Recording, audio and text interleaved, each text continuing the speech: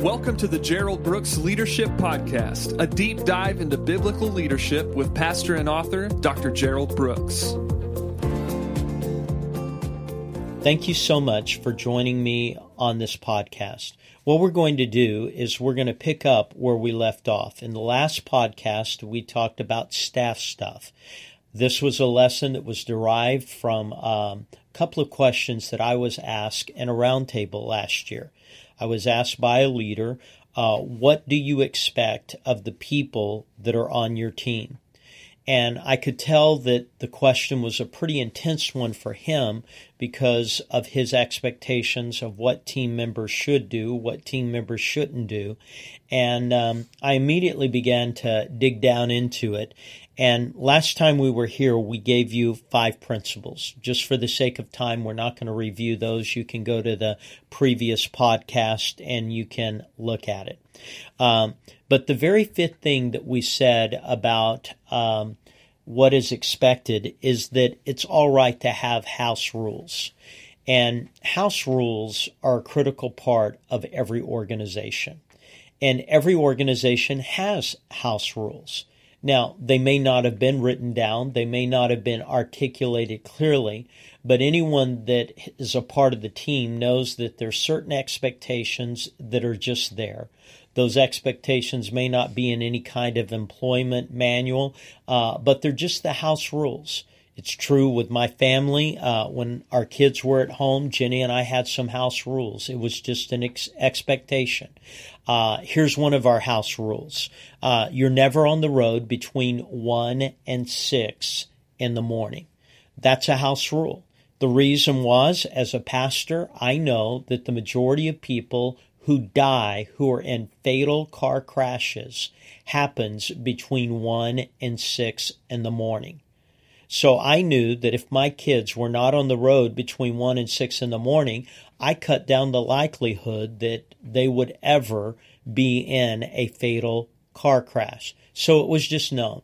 If you couldn't get home between 1 and 6, that you called, you let us know where you were. At that point, we would make strategic plans. And if that meant that we had you go someplace or we had you stay where you're at or somebody came to pick you up, between 1 and 6, you were not going to be on the road as long as you were at my house. It was just a house rule. Well, in organizations, they're house rules. At my organization, we believe that punctuality is a fruit of the Spirit. We believe that you start on time. If you say you're going to start on time, you start on time. If you say a practice is going to start at a certain time, you start at a certain time. If you say that the prayer meeting is going to begin at a certain time, you begin at that certain time. It is one of our house rules. We do not start late. We may start early, but we do not start late. It's just one of our house rules. And so people who struggle on being on time, not showing up on time, honestly, our culture is going to be difficult for them because punctuality is a fruit of the Spirit. We also believe that leadership is caught as much as it's taught. So when it comes to the leaders in our organization, we want them to sit up front. The reason we want them to sit up front is by their actions. When we're having services, they are illustrating what you are to do. So if they have the outline and they're filling out the outline, if they're there and they're active in worship, then what they've done is by their presence, everyone is looking over their head as they are looking at the stage and they are seeing leadership by our top leaders. So it's just known. You're up front. You do the things that we want everyone to do because in an organization, it's not what you say that gets done. It's what people see repeatedly that gets done. And so there are house rules that we have. Now, it's all right to have house rules. And that's what I want to say to every organization. Just be honest about them. Be clear about them. One of the things I had to learn was that there were house rules and someone would come on our team and they would violate those house rules and it would frustrate me. And then it became clear to me that they just didn't know. They didn't know what the house rules were. So that was number 5. It's all right to have house rules. But that brings us to number 6. Your position is never an excuse to be an exception. So if you're going to have house rules, you are not an exception to those house rules. So if there is something that is going to happen, like a few years ago, I walked in the staff meeting. I don't want anyone looking at their phone, playing with their phone, texting on their phone, doing anything on their phone during a staff meeting. If they're taking notes, that's what they can do. They can't do anything else. But there was a pastor that I am a mentor to that was having heart surgery, and I told the staff up front, I'm going to be getting a call. This is going to let me know how the surgery is. At this time in the staff meeting, whenever that call comes in, I will be stepping out. Well, I didn't violate the house rule. I clarified that there was a circumstance for that particular moment that was unique for that particular occasion because people were dependent on my involvement in this crisis moment in this pastor's life, that I needed to step out, that it needed to be real time. It couldn't be done in any other format.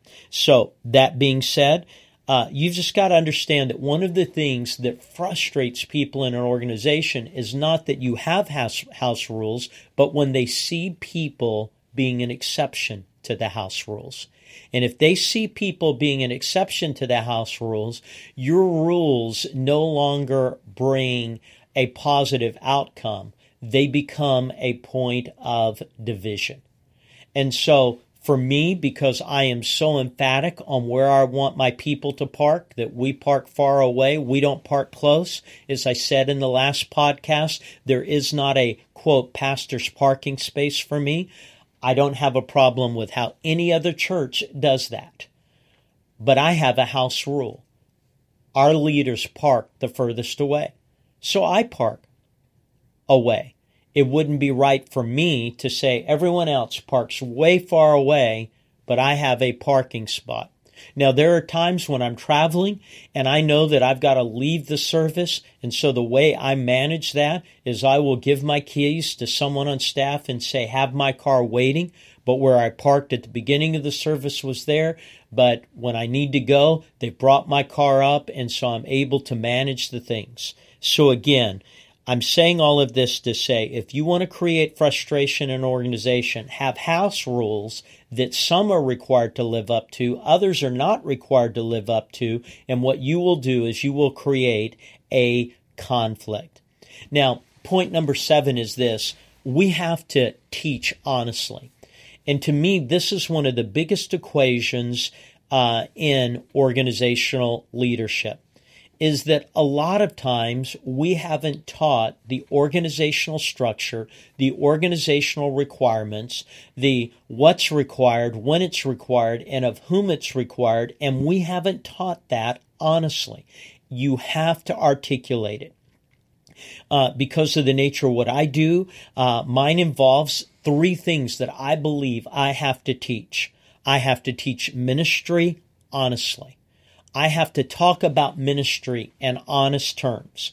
I have to teach church because being in ministry, church is one of those things that we do, and I have to teach church honestly. And then I have to teach life honestly. How do you do ministry? How do you do church? And how does that play in to life? So let me walk you through those 3 things. Ministry. If I'm going to teach ministry honestly to a bunch of young people beginning in ministry, then what I've got to be very, very honest with them about is that ministry requires that you are good at 2 worlds.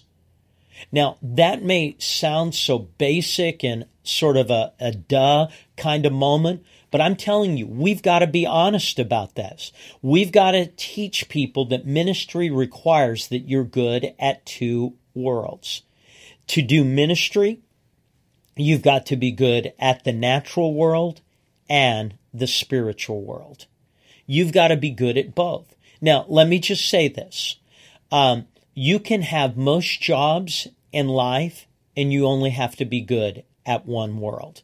You can be an accountant. It doesn't matter whether you're good at a spiritual world. You can be an accountant and just be good at a natural world. You can be an attorney and just be good at a natural world. You can be a physician and just be good at a natural world.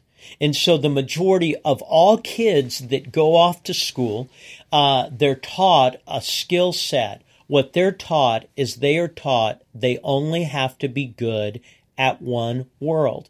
Excel as an accountant, excel as an attorney, excel as a nurse, as a physician, excel in whatever, and their skill set requires just being good at one world.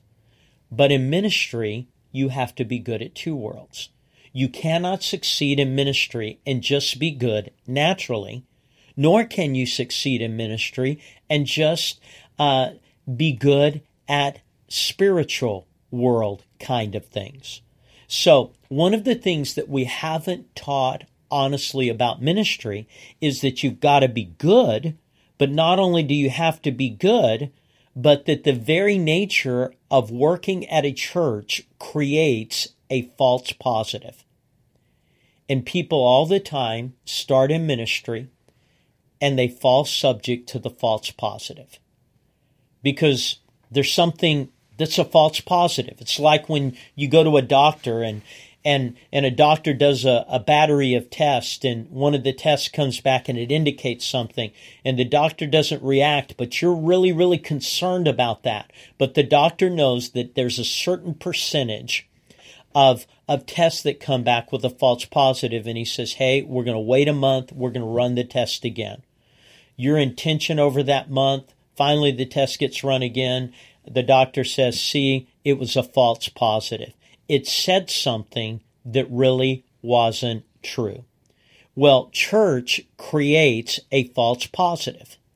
And so what that is it is something that has to be taught. See, people who work on my team are going to work 45 to 50 hours, and they're going to do that at church. Now, here's the false positive. The false positive is this. If you're going to be on my team and you're going to be at church, there are going to be times when we pray. So we're going to have times when we start our staff meeting, we're going to pray. When we're busy doing service things, we're going to pray. We're going to interject prayer throughout what we do. Why? Because Jesus said, my Father's house, it will be called a house of prayer. So if you're going to work at a church, you're going to pray. Now, because you pray at church, that creates a false positive. At church, you pray. But because you're on staff at a church and you pray, the false positive is that you think that somehow, because you've prayed at church, that is a replacement for your personal prayer time. And so the false positive is, I prayed at church, therefore, I fulfilled my prayer time. The simple truth of the matter is our life is no different than anyone else. I have people that go work 45 to 50 hours every week at Frito-Lay, at JCPenney's. I have them work at Dr. Pepper. I have them work at Frito-Lay. And they work. But you know what I'm going to teach them? No matter what you do at work, you have to have a personal prayer time. But when people work at a church, they think I pray at church, therefore somehow that replaces my personal prayer time. If you want ministry to kill you, then think because you've prayed at church, because that's your job, that is a substitute for your personal prayer time. If we don't teach people that, ministry eats them alive.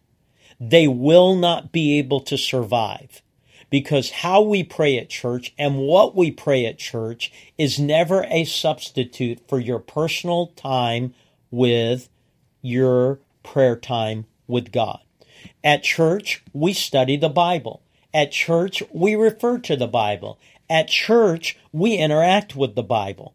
But can I tell you, because you're at church and you work at a church and you're around the Bible and you hear the Bible and we interact with the Bible, it can create a false positive. And the false positive is, well, I was at church and I had my Bible. I was at church and I had my Bible here. But see, what you do at church is not a substitute for your devotional time. When you just have your devotional study where God's not speaking to you about other people, but God's speaking to you about you. And so what happens is we have people who work at churches and they said, I prayed at church, therefore I don't need my prayer time. I study the Bible at church, therefore I don't need my devotional time. And church creates a false positive. They think because they're good at church, they're good. But it's a false positive. Let's take it another thing. People who are at church and work at a church, they're at church all the time. They work at church. They're at church. And because they work at church and they're at church, one of the false positives is, well, I've been at church all day. Why should I go to the service? And it creates a false positive. And they forget that they need to attend church. Now, because they work at a church, they're at church, they're all the time, they think, well, hey, I shouldn't have to go to the church. So I'll literally have pastors ask me the question. I have staff who say because they're at church all the time, they don't need to go to church services. And I look at them and I said, you know what? There's nothing about working at a church that stops you from being a Christian. And Christians go to church. The same way people at Frito-Lay go to church, the same way people at JCPenney's go to church, the same way that people at Dr. Pepper go to church. You know what? You are not an exemption. You go to church. Why? Because that's a part of being a Christian. So if we don't teach ministry properly, then people think this. They'll think, I prayed at church. I saw the Bible at church. I work at church. I heard worship songs at church. And they will be good at one world. They'll be good at a natural world of doing their job. But they'll be bad at a spiritual world where God said, I want you to have a prayer time that's focused on me. I want you to have a devotional time that's with me. I want you to come to church where you're with the people of God and you're with me. And I want you to be people who worship, not because it's a job, but because I'm worthy of being worshiped. And if we do not set the standards and teach people, I'm telling you what happens is people have this mistaken idea of going to church and working at a church and thinking it's going to be so wonderful, and then they think they're an exception of doing the disciplines everyone who is a Christian has to do. So, when's the last time you asked someone on your staff, how was your prayer time? What did you learn in your devotional today? What did you get out of a church service? Not what did you do at a church service, what did you get out? And when did you just worship God? When did you make melody to the Lord? When did you do it? See, if you don't teach people that they've got to be at two worlds, they won't last in church. They'll make everything about church, and pretty soon they lose Christ. I think I said it in another podcast. One of the things that you find out is churches reach lost people, but they kill pastors. And they kill pastors when pastors let the church be a replacement for what they're to do individually. So if you don't teach it, they fall into the assumption. Another thing we have to teach honestly is we have to teach just church. We have to teach them that church is a contact sport. And what that means is when you work at a church, you're going to deal with people during the worst moments in their life. You're going to deal with them when they're hurting. You're going to deal with them when they're sad. You're going to deal with them when they're angry. You're going to deal with them when they're frustrated. And you know what? Hurting people hurt people. And so hurting people are going to hurt people. And every now and then that person that they're going to hurt is going to be the person who's trying to help them. And so you've got to be honest and say, church is a contact sport. There are going to be times when you're going to take a hit. There are going to be times when someone articulates things towards you that they're really feeling towards God. Remember, it's the old principle. Cain had a problem with God, so he killed Abel. That's what happens in life. When people have problems with God, they take it out on other people. So that tends to be the staff. And so church is a contact sport.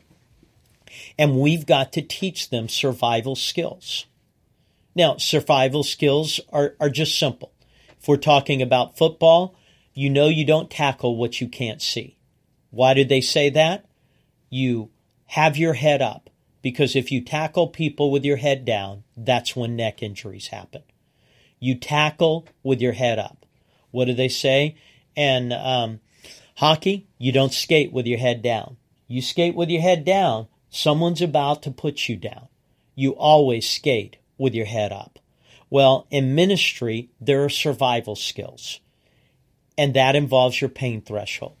Years and years ago, I articulated a principle that your ministry grows to the size of your pain threshold. The pain threshold is this. If you are bothered by one person criticizing you, God will never let you be in a position where two people criticize you. People ask me, say, what's the difference between pastoring 100 people and pastoring 1,000 people? Here's the difference. When you pastor 100 people, there are 10 people who believe it's their God-given job to criticize everything that you do. When you pastor 1,000 people, there's 100 people who believe it's their God-given job to criticize everything you do. God said He will not give you more than you can bear, which means this. If you can't handle 10 people criticizing you, why would God give you 1,000 people? Because every time you grow the number of people who will be mad at you.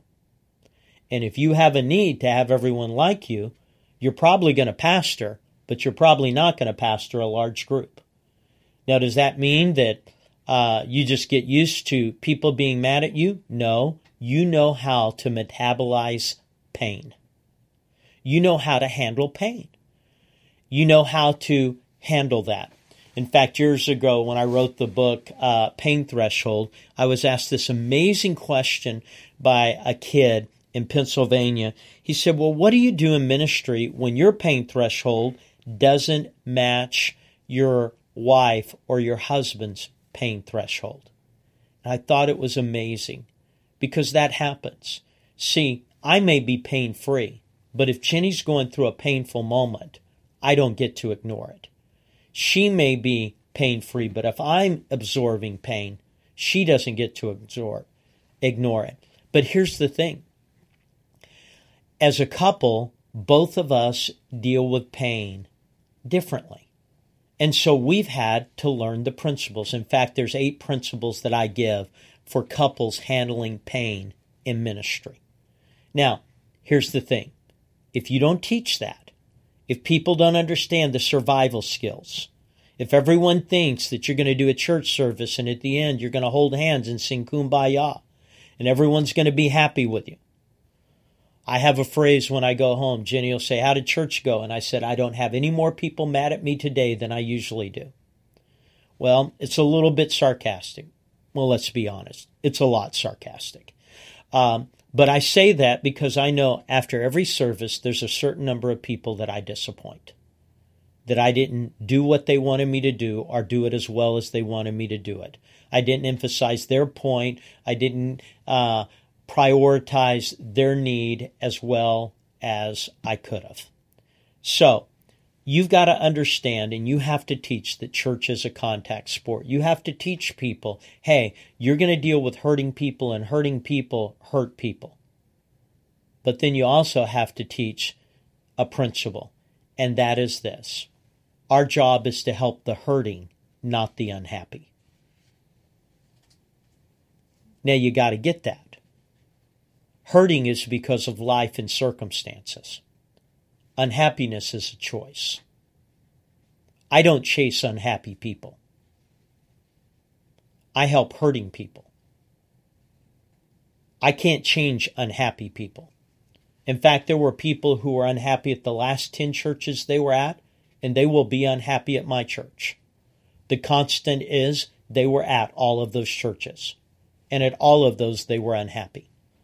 So I do not spend my time trying to make unhappy people happy. That's their job. Everyone in our country has the right to the pursuit of happiness. Some people just choose not to pursue it. But that being said, I will help hurting people even when they hurt me. I will not go out of my way to pursue unhappy people just because they're unhappy. So you've got to teach people. Another thing is when it comes to ministry, when it comes to church, and then when it comes to life. And in life, you need mentors. And if there's anything I'd say to young people, a mentor isn't someone who's 2 months older than you. A mentor is someone who survives seasons of life that are farther along than you. The simple truth of the matter is everyone needs mentors. When it comes to an organization, when people come into a church, they need mentors. And what that means is they need someone helping them understand the culture. When I walk in this meeting, what is the expectation? I know they say that this meeting's for this, but really, what's going to go on in that meeting? What is the expectation? And so you need mentors to help you understand the culture. You need mentors to help you be accountable.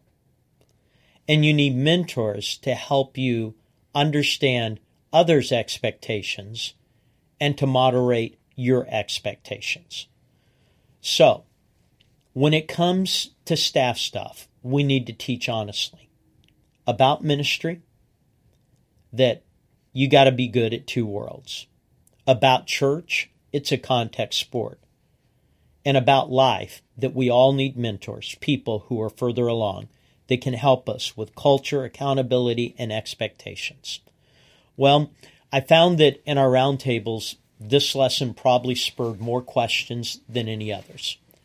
That being said, I want to say thank you for those of you that have listened to the podcast. Also ask a favor.